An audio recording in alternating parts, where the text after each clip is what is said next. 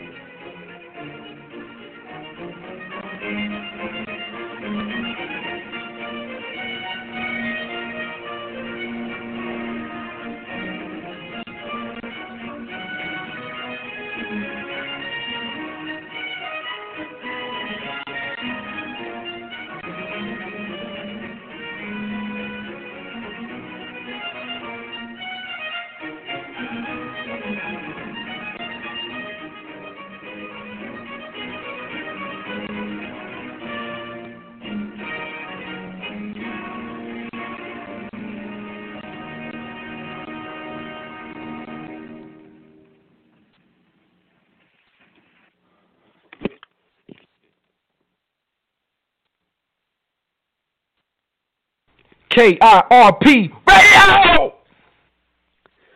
Good evening. Thank you for tuning into the KIRP radio show. That's Keeping It Real with Pudgy Miller. I am your guest host as usual, last Fridays of the month. I'm your guest host, Rocco P. Thank you for joining. It's Friday night, April 24th, 2020, in a very new type of America. I'm calling tonight. Please call in tonight if you'd like. I will get you on the air. That number to call in is 619-638-8559, 619-638-8559. Tonight, the show is called Exposing the Manufactured Coronavirus Crisis. Exposing the Manufactured Coronavirus Crisis. We're going to dig into some of the numbers to expose why I believe it's demonstrably evident, beyond the shadow of a doubt, that this crisis is manufactured. This crisis is manufactured. In other words, what we're experiencing is a government intelligence psyop at a national and international level. this is it's just a massive amount of deception and distortion. Many people don't want to believe that, and part of the reason being that they can't believe that the government could work with the media. They believe it. They believe they are separate.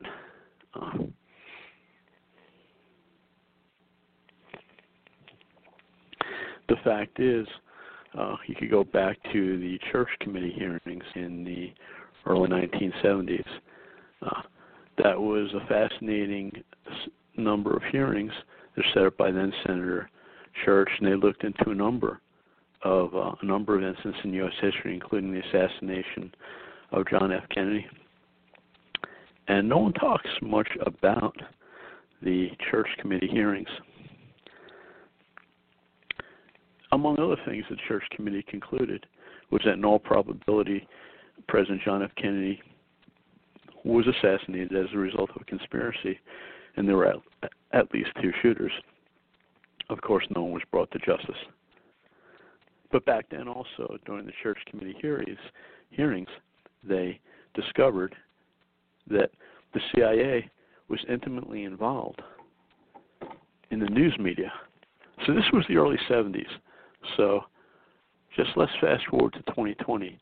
Do you think that ever stopped? And of course, I would submit no. It's far worse.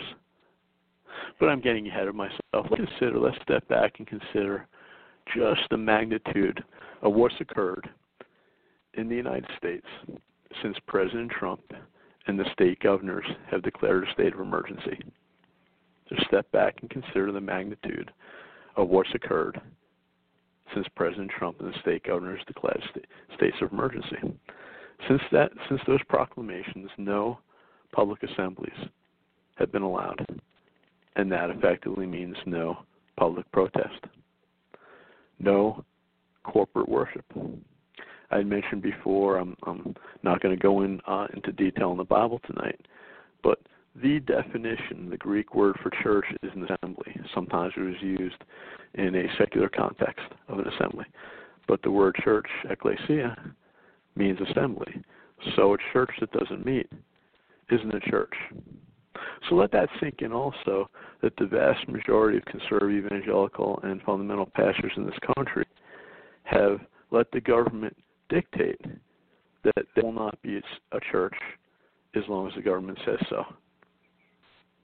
They can't meet. A church that doesn't meet isn't a church. And that means, among other things, that there will be no baptisms until the government says so. That means, among other things, there will be no communion until the government says so. And the vast majority of pastors in this country have accepted that tyranny. The vast majority. What else has occurred since the declaration of a national and state emergencies in this country? The government's decided that if you're not considered by the government to do essential work, you can't earn a living. This is unprecedented in the States, this level of tyranny. If the government has decided that you do not do essential work, they decide what essential is, then you are out of work. Period. You can't work. Again, there is no basis. There is absolutely no basis in the Constitution for that to be the case. There's none whatsoever. There is none whatsoever. Yet that is what's happened. That is what we are. That's what we're living through.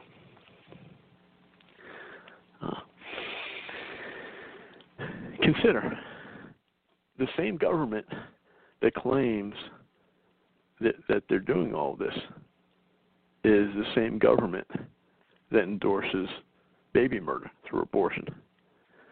To me, the hypocrisy is so intense when I hear Andrew Cuomo, the dictator of the state of New York, pontificate about what people can and can't do in New York State.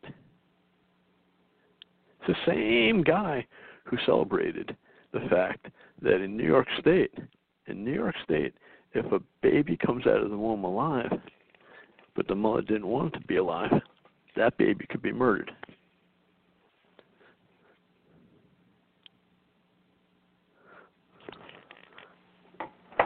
That's the same governor.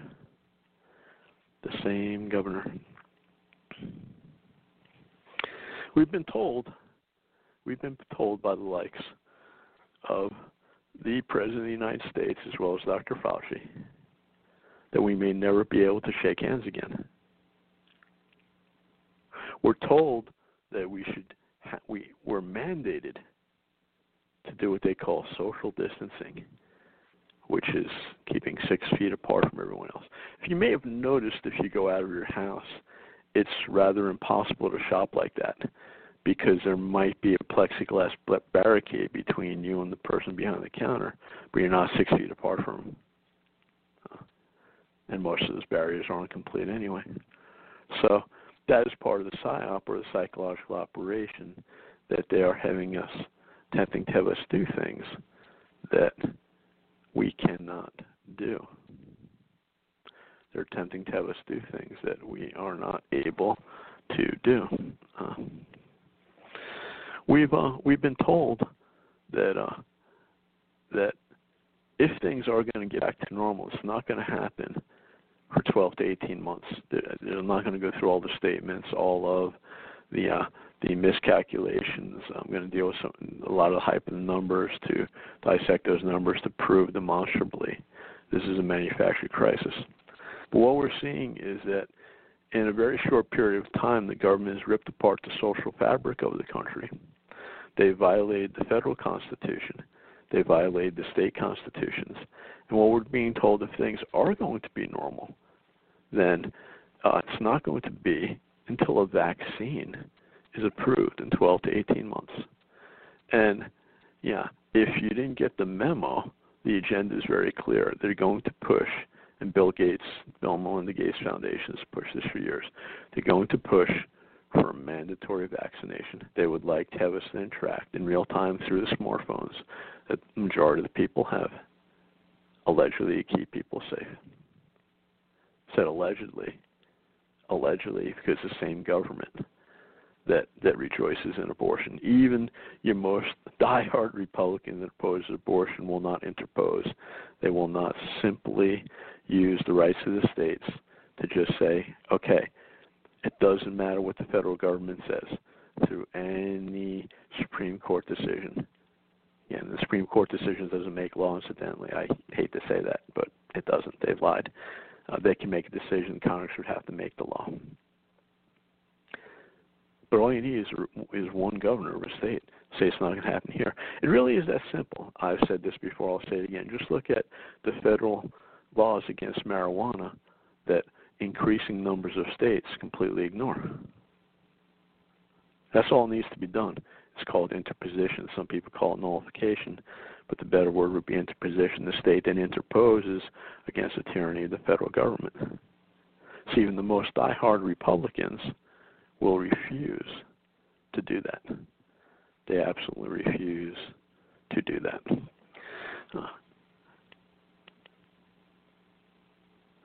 I'm going to play a video. It's by Rahm the Bull Emanuel. Rahm Emanuel, if you may recall, wore a lot of hats. He was President Barack Hussein Obama's, a.k.a. Barack Hussein Obama, a.k.a. Barry Soetoro. He was his first chief of staff. And he was part of the real elite, the real deep state. Why do I say that? Goldman Sachs, he was making well over $20 million a year. There's not too many people that make that type of money. So when he became Obama's chief of staff, he wasn't getting a pay raise. It was about power. But in this interview, goes back to 2008, he says something, and I'm not saying this just because he's a Democrat. This represents the elite's position, whether Republican or Democrat, in the two-party system. This represents how they view crisis,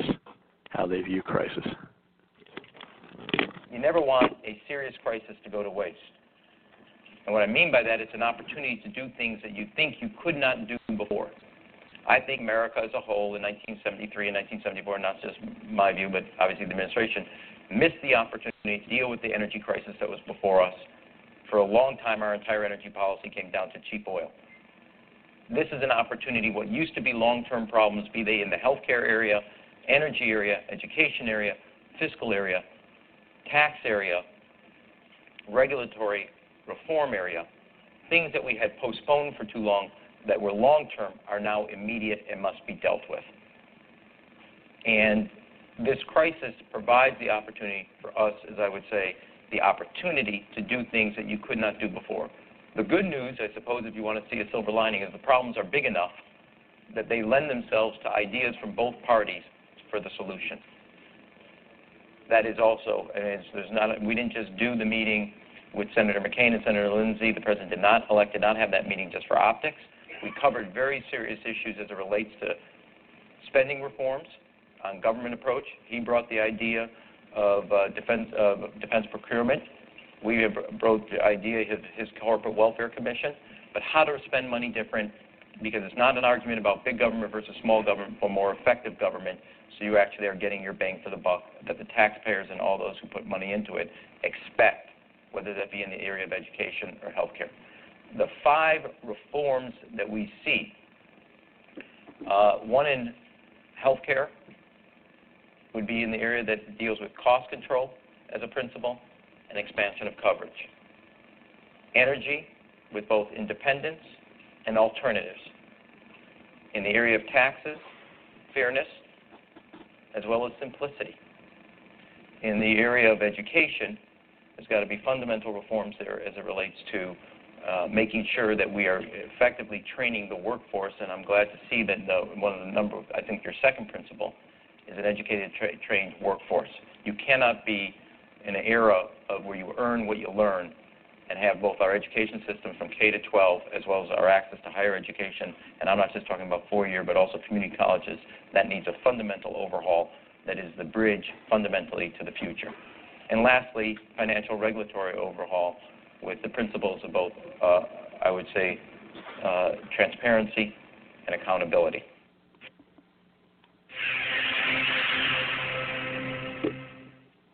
You never want a serious crisis to go to waste. You never want a serious crisis to go to waste. And that was the same man, Rahm the Bull Emanuel, who stated before Obama was in office that anyone on the no-fly list should not be permitted to have a gun. What was the no-fly list? Remember that? That was an abomination that occurred after 9/11 during the George W. Bush administration, where they basically said it was a secret list, like the American Stasi put it together. And if you were determined to be on the list, they never disclosed how you would get on the list. They never disclosed how you could get off the list. Then you couldn't fly. So you may just show up at the airport and then be declared a suspected terrorist. And then Rahm the Bull Emanuel said, well, if you're on that list, based upon secret evidence that you might be somehow connected to terrorism, you shouldn't have a gun. Never let a crisis go to waste. And this crisis we're living through is largely manufactured. It is largely manufactured. Why do I say this? We'll look at the numbers. We're going to look at the numbers. You may be familiar with the official site, housed at Johns Hopkins University. And now I'm not a fan of Johns Hopkins University. If you know, there was an exercise, so to speak. I don't think they called it a conference. A few months before the actual outbreak of coronavirus, where they basically had a dry run and a fake exercise hosted by Johns Hopkins University and the Bill and Melinda Gates Foundation. They said, what would happen if there was a coronavirus pandemic? And then after it happened, the official response was, well, what we had simulated wasn't this coronavirus. In any case, you look at the numbers in the States tonight. I have it pulled up. The CDC numbers are officially housed at Johns Hopkins University. So you go to coronavirus.jhu.edu/map. Total confirmed, they say very authoritatively, total confirmed cases in the United States now 890,524. Total confirmed cases. total confirmed cases. Total confirmed cases in the United States, 890, 524 in large red letters. Total deaths, 51,017. 51,017. Okay. Now, let's consider those numbers. Number one, what determines if someone's confirmed with COVID? How is that determined based upon the test? In other words, is the test, the tests that have been used, are the tests when someone gets tested and is basically told you do have the coronavirus? Okay. Are those tests accurate? Number one. Number two, is the death count correct? What do I mean by that? You might think, well, if someone's dead, they're not alive. No, of course. This is what I'm getting at. Of those 51,017 deaths currently reported by the CDC House at the Johns Hopkins site is this. Of those deaths, how can it be determined that those deaths are due to the coronavirus? Let me back up and talk a little bit about the numbers out of Italy. There's some horrifically high numbers out of Italy that helped really generate a lot of fear in the States and Western Europe. It was in northern Italy. And what were some of the facts going on in northern Italy? Well, first off, if you drill down where there's been a lot of the deaths, northern Italy, then New York metro area, there's a really serious problem with air pollution. But even more relevant than that, in Italy, over 80% of those who allegedly died of coronavirus, say allegedly died. It's not that alleged that they died. The alleged cause being coronavirus. Over 80% had two serious medical pre-existing conditions. They had two serious medical pre-existing conditions. So if the average age was 78 to 82, and you already had tuberculosis and COPD, it doesn't take that much, then yes, a flu virus could kill you if you throw that in the mix. However, the death numbers, sad to say, are being radically distorted to give the people the impression when they hear these numbers every night. Total confirmed cases, 890,524. We'll look at the test. We'll look at the test in a moment. The deaths, total confirmed deaths, 51,017 in the United States. And, they'll give you the count from the states. Okay, back up. Prove that those who died due to coronavirus. I think you can grasp simply what I'm saying. If someone already has emphysema or tuberculosis and then they get the flu, they didn't die merely due to the flu. That's one factor. Okay? Do you really, can you simply appreciate that? It really is that simple. I'm going to play part of a video by medical doctor, Dr. Annie Bubasek. Dr. Annie Bubasek in the great state of Montana.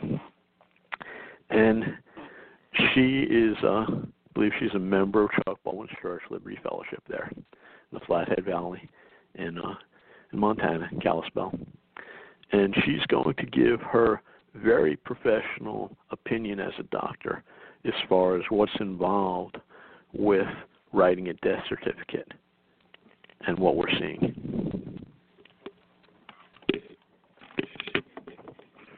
In the case of my patient's father, did an accurate cause of death matter? Not really. But today, when governments are making massive changes that affect our constitutional rights, and those changes are based on inaccurate statistics, it does matter. There's a U.S. standard for death certificates that includes a line for immediate cause of death, followed by 2 to 3 lines of antecedent causes giving rise to the immediate cause, then 1 to 2 lines of other significant conditions contributing to the death but not causally related to the immediate cause. For an example, immediate cause of death, sepsis; antecedent cause, pneumococcal pneumonia; other significant conditions, COPD.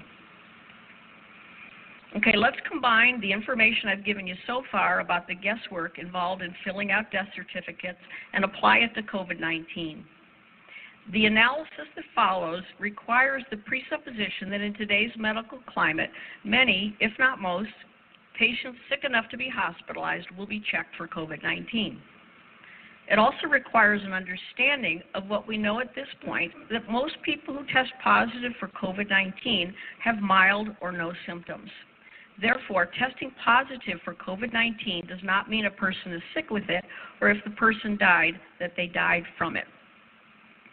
To drive this home, we need to understand how the CDC and National Vital Statistics System are instructing physicians to fill out death certificates related to COVID-19. Brace yourselves and please pay attention and let what I'm about to tell you sink in.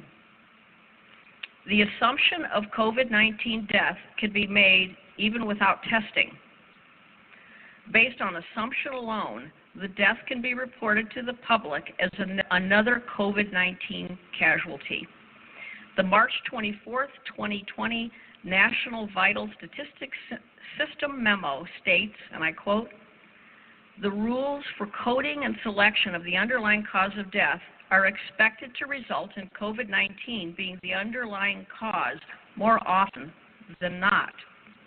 End of quote. The CDC report of cases in the U.S. memo from yesterday states the death numbers are preliminary, quote, and have not been confirmed. So, quote, "The results are preliminary and have not been confirmed," end of quote. It's from the CDC website. Here's a quote even more laden with meaning.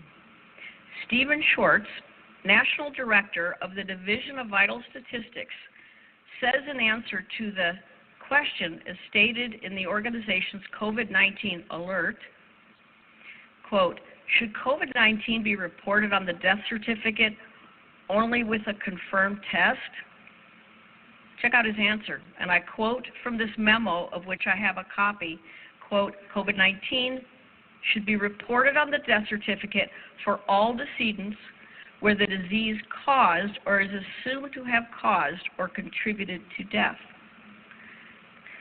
Certifiers should include as much detail as possible based on their knowledge of the case, medical records, laboratory testing, etc." End of quote. I'm sure you all feel so reassured the government is asking doctors to provide their very best guesswork. Not. Fact, quote, "COVID-19 caused death," end of quote, and, quote, "assumed death by COVID-19," end of quote, are not the same thing. And for those who died from something else and had an incidental finding of COVID-19 positivity, dying with COVID-19 is not the same as dying from COVID-19. I'm almost done, but want to clarify the process with another patient example. This is something that could happen commonly. It's not a specific patient I'm thinking of. Let's say it's a sick patient who goes into respiratory arrest at home. He is intubated at home by EMTs. They put a tube down his throat to help him breathe. He's taken to the hospital by ambulance, put on a ventilator in the ICU, put on antibiotics for presumed sepsis, given IV fluids because his blood pressure has bottomed out. The bacteria pneumococcus is found in the blood and sputum cultures. Pneumonia is seen on the chest x-ray. Despite the staff's best efforts, he dies 2 days after admission. Like I said, this is not an uncommon scenario. The patient was found to be COVID-19 positive, and the doctor has the option of listing on the death certificate that COVID-19 is the immediate or antecedent cause because the doctor theorizes that COVID-19 contributed. Either way, it goes into the data bank as caused by COVID-19. To reiterate, if a patient tests positive for COVID-19 and dies from another cause such as pneumococcal sepsis, it may be considered accurate to say that person died with COVID-19, not from COVID-19. Yet the CDC guidelines list this case as one more COVID-19 death and they go to the next questionable death. They label that as COVID-19, and it goes on and on. You could see how these statistics have been made to look really scary when it is so easy to add false numbers to the official database. Yes, you can. Yes, you can. And there you have a patriot doctor, Annie Bubasek, in the great state of Montana, and they're attempting to demonize her in that state. Let's talk about the testing.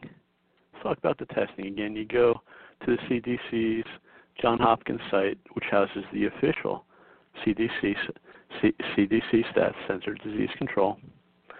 Again, you see that big red number. Total confirmed cases, 890,524. What are the tests that are being used? What are those tests that are being used to confirm those cases? What are those tests? It's the PCR test. It sounds very official. The polymerase chain reaction, PCR, polymerase chain reaction. That's the test that's being used. And incidentally, the vast majority in Wuhan, China, had no test. The symptoms in China, and said, oh, it's coronavirus. But here we have this PCR test. It's very official. It sounds official, PCR. It's 3 letters. Sounds very official. I'm going to quote from independent investigative reporter John Rappaport. I highly recommend his site, nomorefakenews.com. Yes, he was talking about fake news before the current administration. For years, nomorefakenews.com. And I'm going to reference a piece he wrote or published on April 8th this year. Corona, creating the illusion of a pandemic through diagnostic tests. Corona, creating the illusion of a pandemic through diagnostic tests by John Rappaport, R-A-P-P-O-P-O-R-T, nomorefakenews.com. All right. The widespread test for the COVID-19 virus is called the PCR. He wrote about that in past articles. Now let's go to published official literature and see what it reveals. Spoiler alert. Spoiler alert. The admitted holes and shortcomings of the test are devastating. From, he quotes, CDC 2019 Novel Coronavirus 2019 NCOV Real-Time RT-PCR Diagnostic Panel. Quote, detection of viral RNA may not indicate the presence of infectious virus or that 2019 NCOV is the causative agent for clinical symptoms, end quote. Translation, a positive test doesn't guarantee that the COVID virus is causing infection at all. And I'm reading between the lines, maybe the COVID virus might not be in the patient's body at all either. Like it might just be a different flu strain.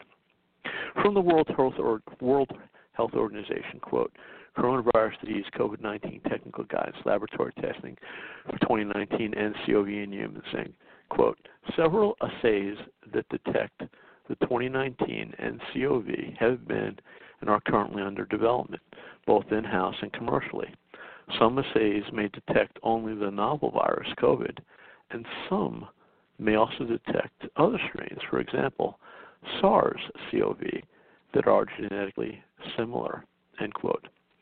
Translation, some PCR tests register positive for types of coronavirus that have nothing to do with COVID, including plain old coronas that cause nothing more than a cold. The WHO document adds a little piece, protocol use limitations.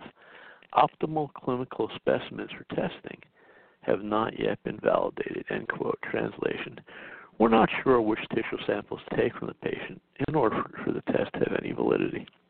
From the FDA, LabCorp COVID-19 RT-PCR test, EUA summary, accelerated emergency use authorization, EUA summary COVID-19 RT-PCR test, Laboratory Corporation of America. Quote, the SARS-CoV-2 RNA COVID virus is generally detectable in respiratory specimens during the acute phase of infection. Positive results are indicative of the presence of SARS-CoV-2 RNA. Clinical correlation with patient history and other diagnostic information is necessary to determine patient infection status. The agent detected may not be the definite cause of disease.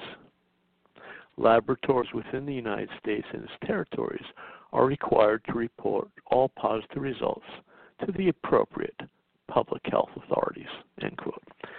Translation: on the one hand, we claim the test can generally detect the presence of the COVID virus in a patient, but we admit that the agent detected on the test, by which we mean COVID, may not be the definite cause of disease. We also admit that unless the patient has an acute infection, we can't find COVID. Therefore, the idea of asymptomatic patients confirmed by the test is nonsense. And even though a positive test for COVID may not indicate the actual cause of disease, all positive tests must be reported, and they will be counted as COVID cases, regardless. From a manufacturer PCR test kit, Elements Creative Diagnostic SARS-CoV-2 Coronavirus Multiplex RT-qPCR kit, quote, regulatory status for research only, not for use in diagnostic procedures. End quote. Translation: don't use the test result alone to diagnose infection or disease. Oops. Quote, nonspecific interference of influenza A virus, H1N1, influenza B virus, Yamagata, respiratory syncytial virus, type B, respiratory adenovirus, type 3, type 7, Perin influenza virus, type 2, Mycoplasma pneumoniae, Chlamydia pneumoniae, etc. Translation: although this company states the test can detect COVID, it also states the test can read falsely positive. Patient has one of a number of other relevant viruses in his body. What is the test proving then? Who knows? Flip a coin. Application qualitative. Translation: this clearly means the test is not suited to detect how much virus is in the patient's body. I'll cover how important this admission is in a minute. Quote, the detection result of this product is only for clinical reference, and it should not be used as the only evidence for clinical diagnosis and treatment.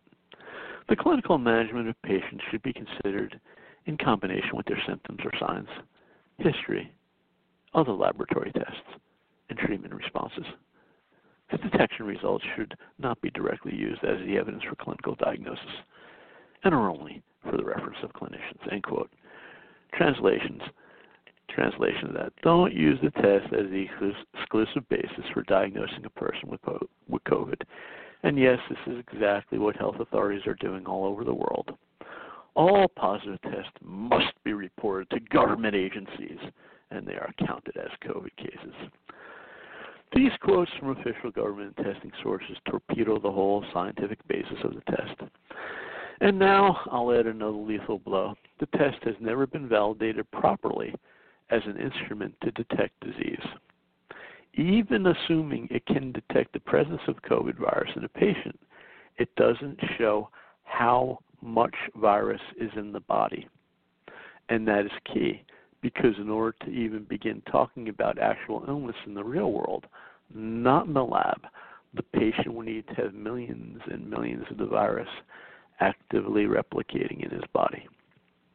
Proponents of the test assert that it can measure how much virus is in the body, to which I reply, prove it.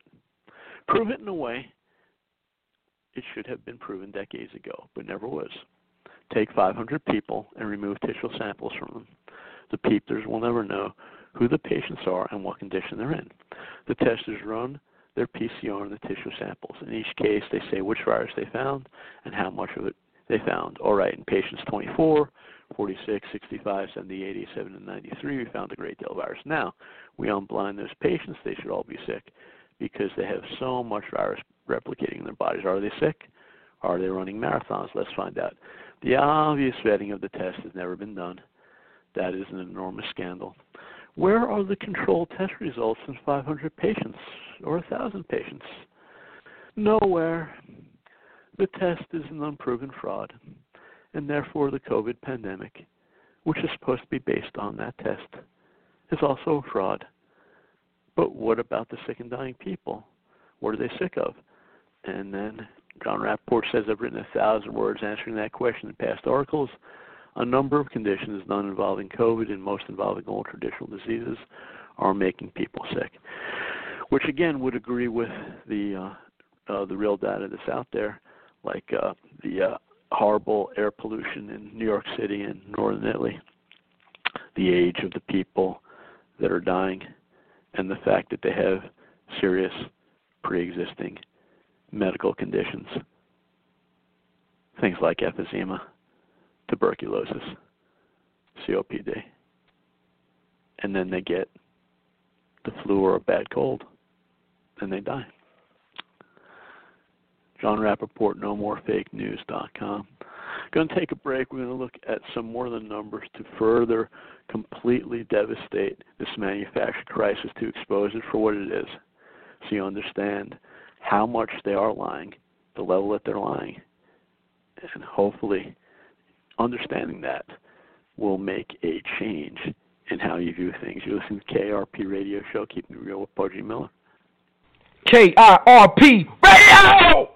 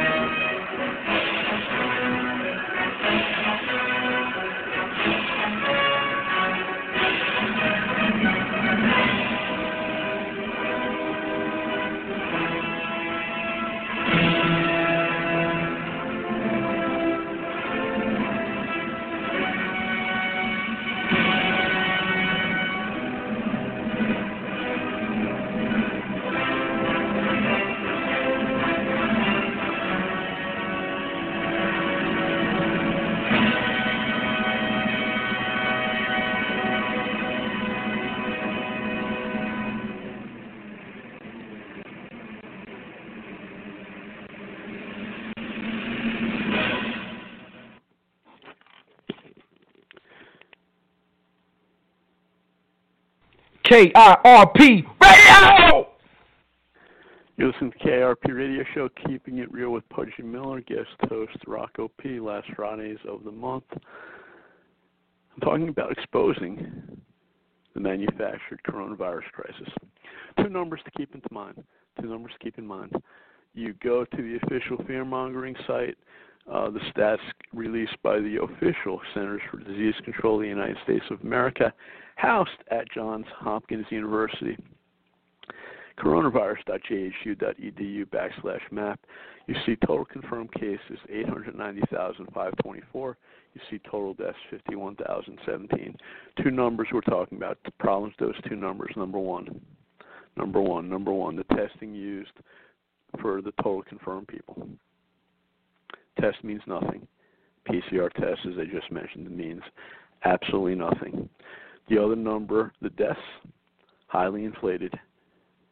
Because the vast majority of people that are dying, allegedly from coronavirus, not allegedly dying, there's people dying allegedly of coronavirus, have other pre-existing conditions, not to mention the age.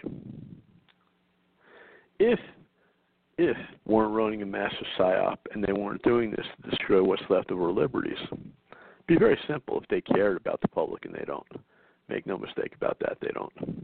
They don't care about the public. If so, abortion would be illegal, among other things. If they cared about the public, it'd be very easy. You'd basically make a public service warning. There'd be nothing mandatory, no draconian measures, no idiocy about wearing gloves, wearing masks, no idiocy about staying 6 feet apart from people, which is physically impossible if you want to go shopping. No idiocy about not getting your hair cut and the government deciding you can't earn a living. None of those draconian, tyrannical measures. Be very simple. Public service announcement in a free state. If you believe you're at risk, please take appropriate measures during the flu season to protect yourself from others as you go about your work, your business or your work, because certain other people may be infected. If you already realize that your immune system is compromised, be extremely careful. That's really it. Instead, we're moving towards a high-tech police state. And of course, it's been the work for years. Usually what happened after 9/11. But I digress. The two numbers that, again, were exploding, numbers of those infected and the numbers of those who have died. Think about this too, because they work on the mortality rate. In other words, they want to give a lot of weight to basically how lethal allegedly the coronavirus is. How lethal it is. How deadly is it? Okay. So what you'd do if you had real numbers is you'd isolate those who are actually infected, or everyone has been infected, which is a different number. Those who have been infected, we're going to get to that, as including those who are infected, versus the deaths. And the deaths, again, the death number would have to be clarified and shaved down to those who actually died of coronavirus and not of multiple conditions. All right? You look at the entire population of the United States, here's a simple way to look at it. Around 330 million. So if that death, those numbers of deaths, then if that's right, what does that come out to? Okay, that's of the entire population, 0.014% then died. But again, the death number is inflated, so it's not. It's much lower than that. The flip side of the coin on this we'll get into is when you consider those total number confirmed. On the one hand, the PCR test is meaningless, as I said. It's absolutely meaningless. It's trash. It means nothing. And those in Wuhan, as I said, the vast majority were tested for nothing. They looked at symptoms and said, "Oh, you got coronavirus." Somehow they knew that it wasn't a different flu strain. But the reality is far, far, far more people are infected. There's numbers that have come out in Germany, numbers that have come out in the United States of America on the West Coast. We'll look at those numbers and show far more people are infected. And that makes sense because only a tiny amount of people have been tested. According to the official CDC stats, housed at the Johns Hopkins University site, 4,692,797 people have been tested in the United States. Okay? And that's still not a whole lot, again, with 330 million. But then the tests are meaningless if it's a PCR test, as already shown demonstrably. So the PCR test is beyond worthless. So everyone has been saying, when I say everyone, objectively people have been saying there's got to be tons more people infected. Because even the mainstream media, even the corporate government-controlled media, CNN, Fox News, MSNBC, CNBC, ABC, everyone has always said that they want to stress that the vast majority of people, it's just not going to do anything to. So tons and tons and tons of people have been infected with something, okay, with seasonal flu and or this COVID. So when you factor that in, and we got some clearer numbers again I'm going to get to, then the mortality rate is even lower. It's real simple, okay? Right now, again, I'm looking at the official stats that are saying total confirmed 890,524. That number is probably low, but it's probably about 20 times higher, okay? Now, again, for argument's sake, that number, the 890,524, means nothing because it's based upon the PCR, which is a trash test. But for argument's sake, let's say it's real. Let's say it's real for a moment. The actual rate of those who have been infected and are infected, according to legitimate stats, when you look at antibodies after the fact, it's a whole lot higher, about 20 times higher. So then when you factor in the lethality rate, the actual mortality rate, you look in the percentage of those who died based upon how many are infected, then it's even wimpier. I mean, we're talking at the end of the day, this is less, well under 1%, if you want to look at real numbers. Again, it will be impossible to get precise real numbers because of the manipulation. But the antibody tests at least say these are people that have been infected, not those who are infected, at least past tense. It's huge. Numbers are huge. So that with that math alone, the mortality rate is far, far, far lower. Far, far lower than what they are saying. I'll get to some statistics here with the source. The Stanford study, Stanford University, projected a mortality rate from the coronavirus of 0.12% to 0.2%. In early March, the World Health Organization found that the mortality rate from COVID-19 worldwide was 3.4%. So there's a really huge gap between 3.4% mortality rate. In other words, 3.4% would die. The World Health Organization was saying 3.4% of those who were infected with COVID would die. Stanford says 0.12 to 0.2. Okay. And I would say it's even lower based upon the fact that we know that they're manipulating the death certificates up. Okay, but saying 0.12 to 0.2%. The mortality rate, here's that piece I just quoted, that quote I just read, that's from the Washington Times piece. It's from Washington Times piece. I'm going to read from a site here. This was an interesting article. It's from southfront.org. Southfront.org. And it's COVID-2 mortality is distorted. All right. Look at some German numbers. Mortality rate based on the total number of infected people in the ganglet community in Germany is approximately 0.37% based on preliminary data of the study. The mortality rate based on the total population in ganglet is currently 0.06%. A group of authors from Stanford University School of Medicine, University of Southern California, Health Education's Power Inc., the Compliance Research Group, Department of Psychiatry and Behavioral Science of Stanford University School of Medicine, Bogue and Associates, ADRL Biopharma Inc., Sports Medicine Research and Testing Labs, Department of Epidemiology and Population Health, Stanford University School of Medicine, Department of Medicine, Stanford University School of Medicine, measured the seroprevalence of antibodies to SARS-CoV-2 in Santa Clara County, California, and made some conclusions. The data received in conclusions of the U.S. team a well corresponding with the research of the German Bonn University Hospital, taking into account that the German research came out on April 9th and the American one on April 14th, with the reasonable assumption that the spread of SARS-CoV-2 in the German city of Ganglet began at least 2 weeks earlier, February 15, 2020, than the American Santa Clara. The U.S. researchers estimated that under the three scenarios for test performance characteristics, the population prevalence of COVID-19 in Santa Clara ranged from 2.49% to 4.16%. These prevalence estimates represent a range between 48,000 and 81,000 people infected in Santa Clara County by early April, 50 to 85-fold more than the number of confirmed cases. Okay, you get that? Now remember, the confirmed cases mean nothing, but these antibody cases, you just use that as a benchmark. The antibody test after the fact, they're saying 50 to 85-fold more than these confirmed cases. Conclusions. The population prevalence of SARS-CoV-2 antibodies in Santa Clara County implies that the infection is much more widespread than indicated by the number of confirmed cases. Population prevalence estimates can now be used to calibrate epidemic and mortality projections. Okay. Another good takeaway from that is that tons and tons and tons of people, okay, do have COVID. It's not deadly, and then they already have natural immunity.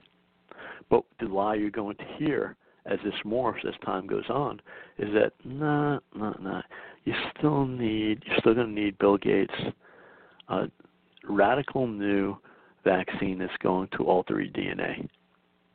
Okay, and I've said it before and I'll say it again. When that vaccine comes out, there's at least 3 companies working on it. When that vaccine comes out, mark my words, far more people are going to be injured and die from that vaccine than through this virus, far more. Getting back to this article in this survey, we demonstrated the researchers and approaches of about 100 eminent scientists from around the world. In general, they agree that the current statistical data does not reflect the actual state of affairs, and the publicly distributed media estimates of the mortality rate are at least incorrect and do not correspond to the actual picture. That's another statement. The actual number of people with SARS-CoV-2 infection or people that already passed through COVID-19 only stage without symptoms is several dozen times higher than the public numbers show. This is primarily due to the approaches and scope of testing. The public numbers have little to do with science. This is to a greater extent either media or politically motivated data. You should also consider the factor of a special picture of the course of the disease, which affects medical statistics.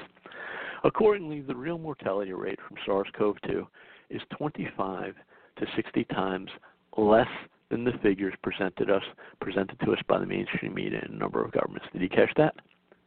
Accordingly, the real mortality rate from SARS-CoV-2 is 25 to 60 times less than the figures presented to us by the mainstream media and a number of governments. The number of people with SARS-CoV-2 virus but without the COVID-19 disease or with a mild form of disease, according to various estimates, ranges from 85 to 95%. This group, as a rule, does not fall into official statistics as it is not tested, not hospitalized, and does not seek medical help. The negative consequences for life and health of people from ill-conceived social measures can at times surpass the threat posed by SARS-CoV-2. There has been a significant increase in mortality from diseases unrelated to SARS-CoV-2 already. Countries whose leadership works closely with scientists consistently and quickly responds to changes in the situation and the emergence of new data will receive a huge advantage in the post-COVID-19 world, except the governments want to have created this crisis to destroy what's left of our liberties and move us towards a one-world government. I mentioned this already. The number of fatalities is largely inflated, and that the vast majority of those reported dead due to coronavirus had one or more serious pre-existing conditions. I mentioned the rate in Italy. Well over 80% of those deceased declared to have died from COVID had suffered from at least 2 or more chronic diseases. To date, the seasonal flu has been more deadly than the coronavirus, and the government has never instituted draconian measures, including the evil of preventing people from working and suspending our liberty to assemble in and outside the church. To date, the seasonal flu has been more deadly than the coronavirus, and the government has never instituted draconian measures, including the evil of preventing people from working, suspending our liberty to assemble in and outside the work. I've seen mainstream sources. I think I went to what was that? Bill Buckley's National Review. Okay, what he did, he was good CIA. He was good CIA. Good CIA. I wouldn't say agent. He was good CIA asset. Bill Buckley, National Review, and they were saying, oh no, people on the right who were saying, the regular flu is more deadly are completely wrong. No. When you realize tons and tons and tons of more people are infected, and they've totally exaggerated the number of people who actually died from COVID. No, it's not. And you could argue, incidentally, that the CDC does amp up the regular flu deaths too. But again, taking that at face value, no, it's less lethal to date. Do you remember how a lot of this, when they were creating this crisis early on, and they were talking about, I think this occurred in New York State, they brought in the Army Corps of Engineers to basically take over dormitories at certain places. I think it was outside New Rochelle, New York, and maybe further upstate. And they said, we're going to need the hospital beds. And then President Trump acted like a dictator to just basically expropriate, really steal respirators from private companies and attempt to coerce private companies to make respirators. Remember all that talk about there's going to be so many people that are going to need the respirators. Remember all that hype. Not too long ago. Okay. What are we hearing now? What are we hearing now? Here's a piece, mainstream piece about doctors moving away from ventilators. Okay, this is from the Associated Press, April 8th this year. Some doctors moving away from ventilators for virus patients. Amazing. Some doctors moving away from ventilators for virus patients. And why would that be, since the President of the United States and Governor Andrew Cuomo said we needed ventilators or people were going to die? Here's a quote from that AP piece. Generally speaking, 40 to 50% of patients with severe respiratory distress die while on ventilators, experts say. But 80% or more of coronavirus patients, and I would say alleged coronavirus patients, since the vast majority that are dying are sick from other diseases, but 80% or more of coronavirus patients placed on the machines in New York City have died, state and city officials say. Higher than normal death rates have also been reported elsewhere in the U.S., said Dr. Albert Rizzo, the American Lung Association's chief medical officer. Similar reports have emerged from China and the United Kingdom. One UK report put the figure at 66%. A very small study in Wuhan, the Chinese city where the disease first emerged, said 86% died. So that's pretty amazing from mainstream government media source Associated Press. Generally speaking, 40 to 50% of patients with severe respiratory distress die while on ventilators, experts say. But 80% or more of coronavirus patients placed on the machines in New York City have died. So, could be twice the amount, twice the rate of those who are dying, yet they need these respirators. The point of the article again is some doctors moving away from ventilators. I'm going to play one more video before I wrap up the show, and this is from an independent researcher, James Corbett. If you're familiar with the CorbettReport.com, I would commend that to you. You can find the site CorbettReport.com. You can find that. Don't use Google. Use DuckDuckGo.com or StartPage.com. This is from his New World Next Week. Normally does a weekly show with another independent media person. And here James Corbett is going to talk about part of this PSYOP and how, again, remember how I started the show. Rahm the Bull Emanuel never let a good crisis go to waste. This has been manufactured. Listen to James Corbett. You said that let us put on record the mitigated part of this good news story, which is that the ventilators are, in fact, actually killing more people than they are helping. And this is the part that is finally coming out. It's like, oh, we need a bajillion ventilators because everyone's going to die. And now they're like, oh, maybe we shouldn't be using ventilators because they're killing people. Even the mainstream has picked up on this. This from AP a few weeks ago now. Some doctors moving away from ventilators for virus patients, which notes that as health officials around the world push to get more ventilators to treat coronavirus patients, some doctors are moving away from using the breathing machines when they can. The reason? Some hospitals have reported unusually high death rates for coronavirus patients on ventilators, and some doctors worried that the machines could be harming certain patients. Mechanical ventilators push oxygen into patients whose lungs are failing. Using the machines involves sedating a patient and sticking a tube into the throat. Deaths in such sick patients are common, no matter what the reason they need the breathing help. Generally speaking, 40 to 50% of patients with severe respiratory distress die while on ventilators, experts say. But 80% or more of coronavirus patients placed on the machines in New York City have died, state and city officials say. So, long story short, the whole ventilator thing, which was a whole, let's cast our mind back, those many weeks ago, to justify the lockdown and all the craziness that's going on now. Remember, it was the big push, the bajillions of people that were going to be flooding the hospitals, and we don't have enough ICU beds and ventilators to take care of them all. That's why we all have to lock you in your homes as prisoners and shut down the world economy. That's the reason, in order to flatten the curve to make sure that rush of patients doesn't happen so we don't overwhelm the ventilators. A, the ventilators are killing people, and B, we have flattened the curve. Look, it's flattened out now. But now it's not about flattening the curve. Now it's about getting down to zero. Once coronavirus gets down to zero in the population, then maybe we'll let you out of your homes. So they keep moving the goalposts. Anyways, sorry to rain on the good news parade. You're right. The open source production. James Corbett, CorbettReport.com.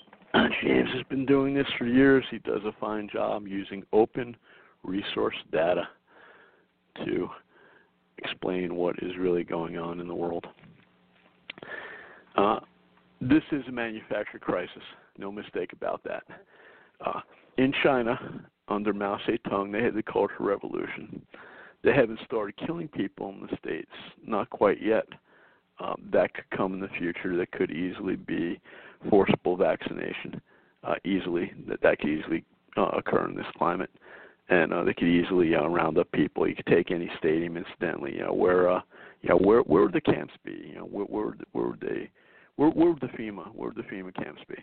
And you just take a stadium like the Superdome, have people with guns, and roll people in. There you got a FEMA camp.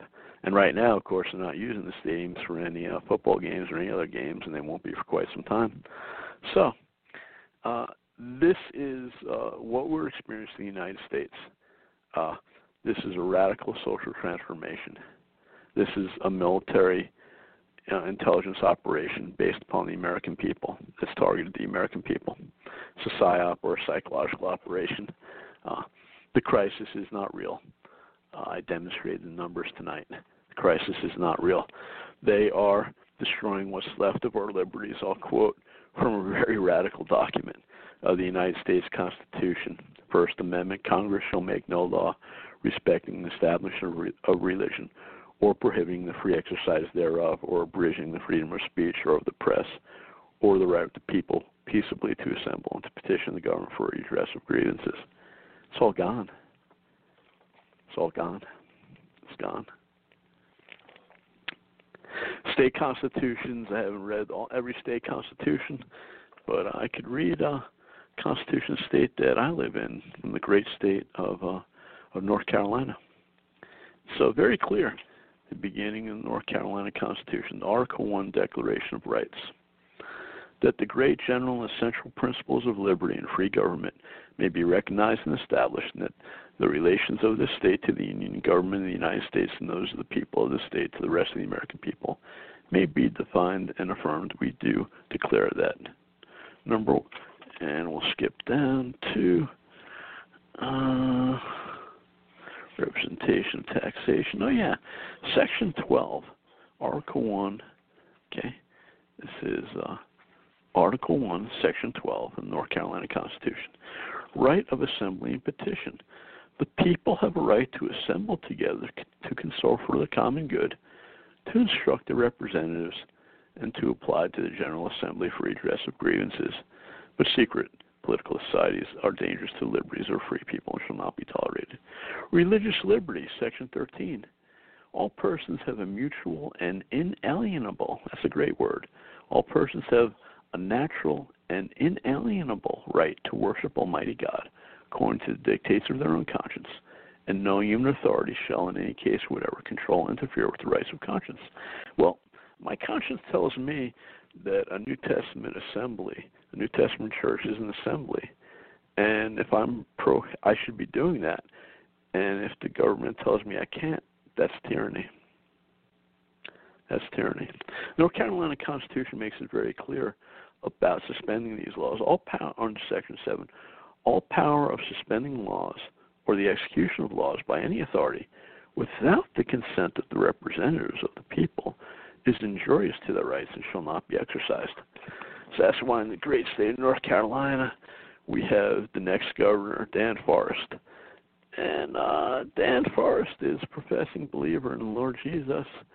And he's not pointing out that, according to the North Carolina Constitution, Governor Cooper's proclamation was illegal because the Constitution is the highest law of the land in this state. And regardless of what the emergency is, governor has no right to do that. Just like at the federal level, there's no off switch to the federal Constitution. So for President Trump to make any assertion apart from expropriating property, to declare an emergency that people can't go outside or shouldn't go outside or get closer than 6 feet to one another or assemble, no authority for that in the Constitution. And incidentally, there's nothing in the Constitution about health. The federal government, that's not one of the delegated powers. That's not one of the enumerated powers. Congress has no ability. Congress makes the laws, not the executive branch or the judicial branch, though we've strayed so far from that. But in any case, it's not one of the enumerated powers. There was never any power of the federal government over health anyhow. So this is a massive cultural shift we're seeing. They're destroying before our eyes. We're living through the destruction of what's left of our liberties. We're moving rapidly into a high-tech police state. The agenda is going to be, as James Corbett said, zero. They're going to say, we're not going to be safe unless there's no coronavirus cases. Okay? So, how do you do that? Well, you could just kill everyone outright. Bill Gates is all about that. If you think I'm exaggerating, just find his TED Talk about global warming, about climate control. When he says in his voice that we have to get one of these numbers down to zero, and one of those numbers includes people. So he's all about depopulation. Their God is death. It's depopulation. That's their God. So how do we get down to zero? Well, the goal is going to be they'll probably roll out mandatory testing. And again, if it's that PCR test, as I demonstrated conclusively, that's trash. That means nothing. And there'll be mandatory vaccines. And tons of us already have natural immunity as I speak tonight anyway. So what's the purpose of the vaccine? It's going to be to harm people and kill them. That's what we're looking at. We're looking at a high-tech police state. And we're looking at massive injuries to people due to the vaccine that's going to be released. It's going to alter your DNA. Lots of people are going to die. I'd like to be wrong. I really would. I don't enjoy saying that. But you just have to see what Bill Gates is saying. There's tons of stuff out there if you want to do the research. You could type in, not on Google. Again, use DuckDuckGo or StartPage.com. Put in Bill Gates mandatory vaccine. Put it in. It's there. He and Fauci have been in bed for quite some time. That's the agenda. That's the rolling out. Unless we the people stop it.